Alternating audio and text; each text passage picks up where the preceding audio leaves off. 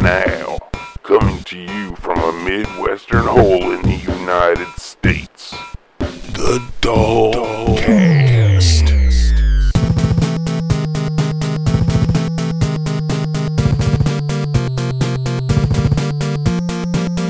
Ladies and gentlemen, your host, Hey, you freaks, this is Roth on the DogCast. Once again, after an entire week of no DogCast. What a crazy week. I never felt so sick for that long. And, I was really sick at first. And as it went on, I got better, of course. But my throat is still kind of messed up from it, so it's really awkward. I don't know.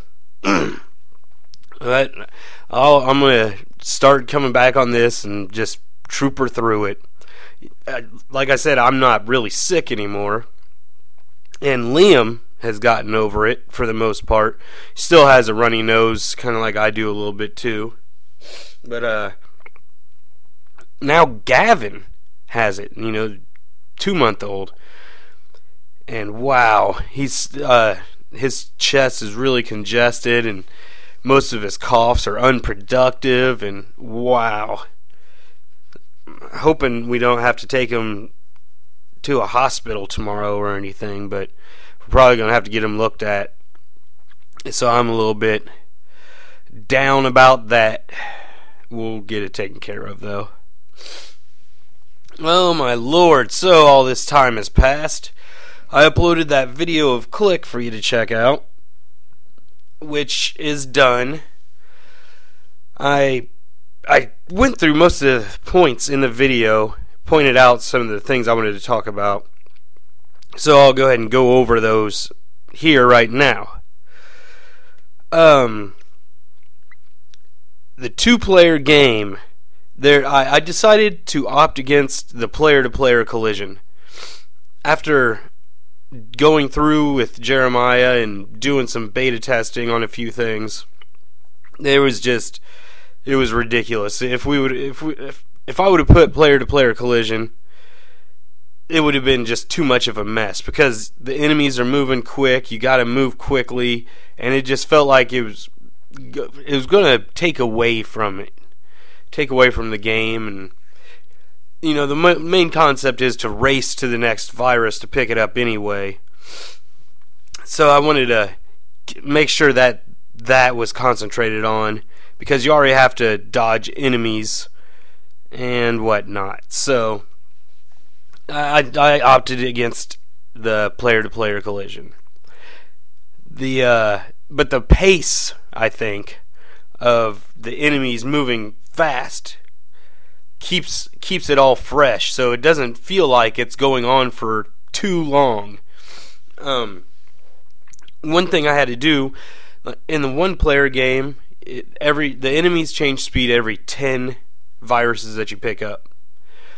Well, in the 2-player game, you get to 50, because the maximum is 99. Once you get to 50, then it's over with. So there's always a chance, it probably would never happen, but there's always a chance that the second player only picks up, say 10 viruses, and then the other player got to its 50 first. So you would never experience all the speeds of the enemies.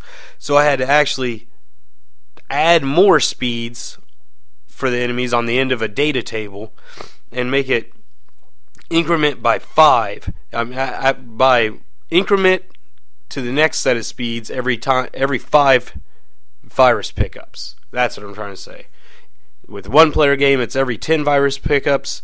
With the 2-player game, it's every 5. And with that, if both players are doing really well and both of them are at say 40, then you've done a whole lot of enemy changes up to that point. So that's why I had to add extra data at the end of the tables to make up for that. What else? Let's see. Oh yeah, the original version of Clik, it was really small in file size. It was for the mini game competition, the 4 kilobytes. So I was trying to save on as much space as I could and still keep it as a somewhat interesting game. But there were only 16 different positions where a virus could appear at. And given that, there was a lot of repeating where, like you pick up a virus and then immediately you get another virus because the randomizer appeared right where you picked it up, because there's only 16 different options.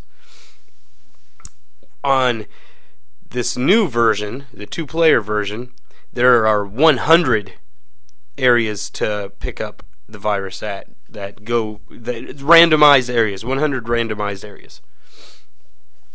And that really helps a lot. But it's funny, I still end up getting that every now and then where I get a virus, like a second one right on me. I think it happened twice. So it's pretty funny. I mean, it's a rare occurrence, but with 100 different numbers, it really helps for the randomosity. Is that a word? We're going to use randomosity. So I'm really happy about that. Let's see. Okay, well, yeah, that's basically it for Clik. It's done, both 1-player and 2-player. Oh, if you notice in the video on the 1-player game, I originally had little blocks as like your energy bar or the amount of lives you have, and every time you get hit, you lose one. This is only on the 1-player game, because 2-player game, you can get hit as many times as it doesn't matter. You just get hit, you get frozen for a second, and then you can move on. But with 1-player game, you have a certain amount of lives. And if you notice, this is something that came to me, I don't know, whichever day it was, but it came to me at the last second, like while I was doing it. And I was like, oh. What I did was, if you've played NES Virus Cleaner, and you remember the map screens where the little Clik moves around the inside of the NES, that little guy, I decided to take that little guy and make him a bar of energy, or a life, or whatever. And I had to trim him down by 1 pixel on his side so that they weren't all squished together. But that was no big deal. But I also decided that when you get hit and you go red and you make the face, I make those things also make the face. I think it was a nice little touch to add in there. So I thought that was neat. Just thought I'd bring that up in case you didn't notice it while watching the video. But, so that's Clik. It's done. I'm very pleased with it. Very, very, very pleased with it. Okay. So I moved on to the next game, which I had already had some done to it. Tic Tac Toe. What I had done to it so far was where you could place back and forth between the first and second player. You could place the X's and O's, and then it would reach a stalemate. Once all the positions were filled, it would freeze up. Right now, I have it where it reads for the win for both first and second player, and whoever wins, it'll stop right there. And what I'm trying to do right now is get it to clear the game board. And holy cow, I don't know what I'm doing wrong. I might be staying in NMI too long. I'm not sure. I have one idea to try, but yeah, it was the last day before I went to work here. Friday I think. And man, I was like, come on, why won't you work? Oh! And I didn't get it figured out before I had to go to work. So, and I didn't work on actually programming anything for the whole weekend. I didn't do actual programming. I did other stuff, but not programming. So that's sitting there waiting for me to get to work on tomorrow. What else? Is there anything? Oh yeah, when you win on Tic Tac Toe, there's now little things on the left or right that say 1 player or 2 player, if you are first player, second player, but if you choose first player, it'll say first player CPU on on each side of the Tic Tac Toe board. But whenever first or second player wins a game, then they get a little slash. Those little slashes people do, and it's the first to 3 wins. That way, I was going to make it 5, so you have the nice little 1, 2, 3, 4, and then the slash going through all 4 of them to count as 5. But I thought, there's probably going to be a lot of stalemates and whatnot, so I'll just make it, the first to 3 and go with that, so it's not too much of a pain in the buttocks. Let's see. Okay, well that's where I'm at on 3-in-1 2P pack right now. I started thinking about something the other day. My wife is always playing this certain DS game, which is basically a puzzle game. I'm not even going to mention exactly what it is, but she's always playing this. This is the only DS game she will play. And I had been thinking for a while, I would love to make her an NES game of this kind of game, but it's going to take a lot of designing, and it's going to take a really long time too, because I can make a whole bunch of them, a whole bunch of these quote-unquote puzzle things or whatever you want to call them, and I think I can fit them in really well using some run length encoding compression. So I started on that today. Started designing. I've already got this stuff in my head. Like what I've been wanting to do this for her for a long time, and I'm finally like, you know what? I'm just gonna do it, and I think it'll be able to sell well too if I decide to put it on carts, because I think people would actually really like it. And it's going to be my first time messing with a battery-backed game, because it's going to need...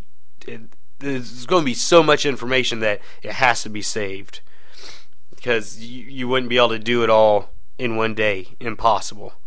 So it's going to take some time getting that, but I'm really into it. Went today and got some of that smaller graph paper. There's I've been using... I think it's called 4x4 rule or something like that, and that's good. It works really well. Like, I can actually draw an entire screen on there and still have room at the top or bottom of the paper to write down some notes. But for this, I was thinking, man, this is going to be a big project. I want to be able to put more on one piece of paper than just a single screen. Or actually, there's like 4 different I could fit on this, but with this I can put 6 different screens.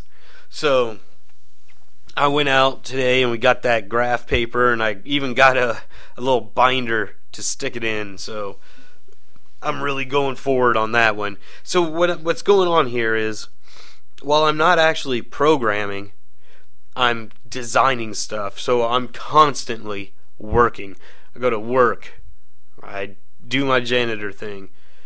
I wake up, I'm programming, I play with the kids, and then I go to work, do my janitor thing, get home, I'll probably be sitting there designing stuff, because my wife likes to get on the computer before she crashes out after picking me up from work. Then I'll be coming up here to record the podcast, let everybody know what's going on, and go to bed, and the whole next day starts over, the same cycle. So just constantly, this is just a constant thing that's going on. But I think it'll be worth it. All this, it's going to be a blast. But let's give a little bit of love to NintendoAge.com. Are you a collector? Are you a gamer? Do you like to hang out and trade games with like-minded folk? Well, you can do that at NintendoAge.com. They have a collection tool where you can make your own list of collections of every game you own, boxes and manuals too, I believe. Sega and Nintendo both. So you can do that at NintendoAge.com. The admins are awesome, and they will love you if you're not an idiot. So don't be an idiot. Go to nintendoage.com, register for free. Okay. That's really all I have. That was a lot of dev news, I think. Since, it's been so long. It's been a whole week. But there's one thing I wanted to bring up. That I saw on the web. And it just blew my mind. This is another one of those games that I don't know anything about. I talked about that EverQuest community. And how they helped out that kid that had terminal cancer, and they made some big playground in the EverQuest world for him or whatever it is. Well, there's this game called Minecraft, and I don't know jack about it. I always see one of my buddies on Twitter always talking about Minecraft or linking to Minecraft stuff. And I don't know what the hell any of it is. But I happened to see this on it was one of the big three blogs, Kotaku, Joystick, or what's that other one? Destructoid. It was one of those three. I can't remember which one it was, but I saw this Minecraft calculator. And I thought, what? I watched this video. Somebody actually made a giant calculator in this world that works. Like, he would step on these buttons, use his character. It's a first-person game, so you're just looking in first person at these buttons on the ground. And he made it where it can add, subtract, multiply, divide, two numbers, and and as if that's not enough, he does stuff with sine, cosine, all these crazy formulas and stuff you can do. It's I can't believe it. I'll put the link up. I want you guys to see it. Like I said, I know nothing about Minecraft, but I saw that and I was just like, wow, that had to take some time. But yeah, and if you want, you can read some of those YouTube comments on his page. I'm pretty sure I saw some people saying, "Oh, lol, you have no life," Yeah, people who don't create things, they always have this thing about people with no life if you create something. To hell with them. To hell with them. Anyway, that's going to wrap up the DogCast. Let's go ahead and hit the music. And it's nice to be back. We'll see how the rest of the week plays out, but I'm feeling pretty good about everything. Alright, freaks, if I can remind you real quick, please, if you're visiting slydogstudios.org, please take ad block off on slydogstudios.org so we can get some ad impressions and try and help us pay for this server stuff. This is all new, so I'm trying to get things going, and that could help out a little bit if you would be so kind. And thank you to those of you who have already done that. Okay, I am out of here. I'll talk to you freaks tomorrow, and if you catch me slipping, tell Kevin.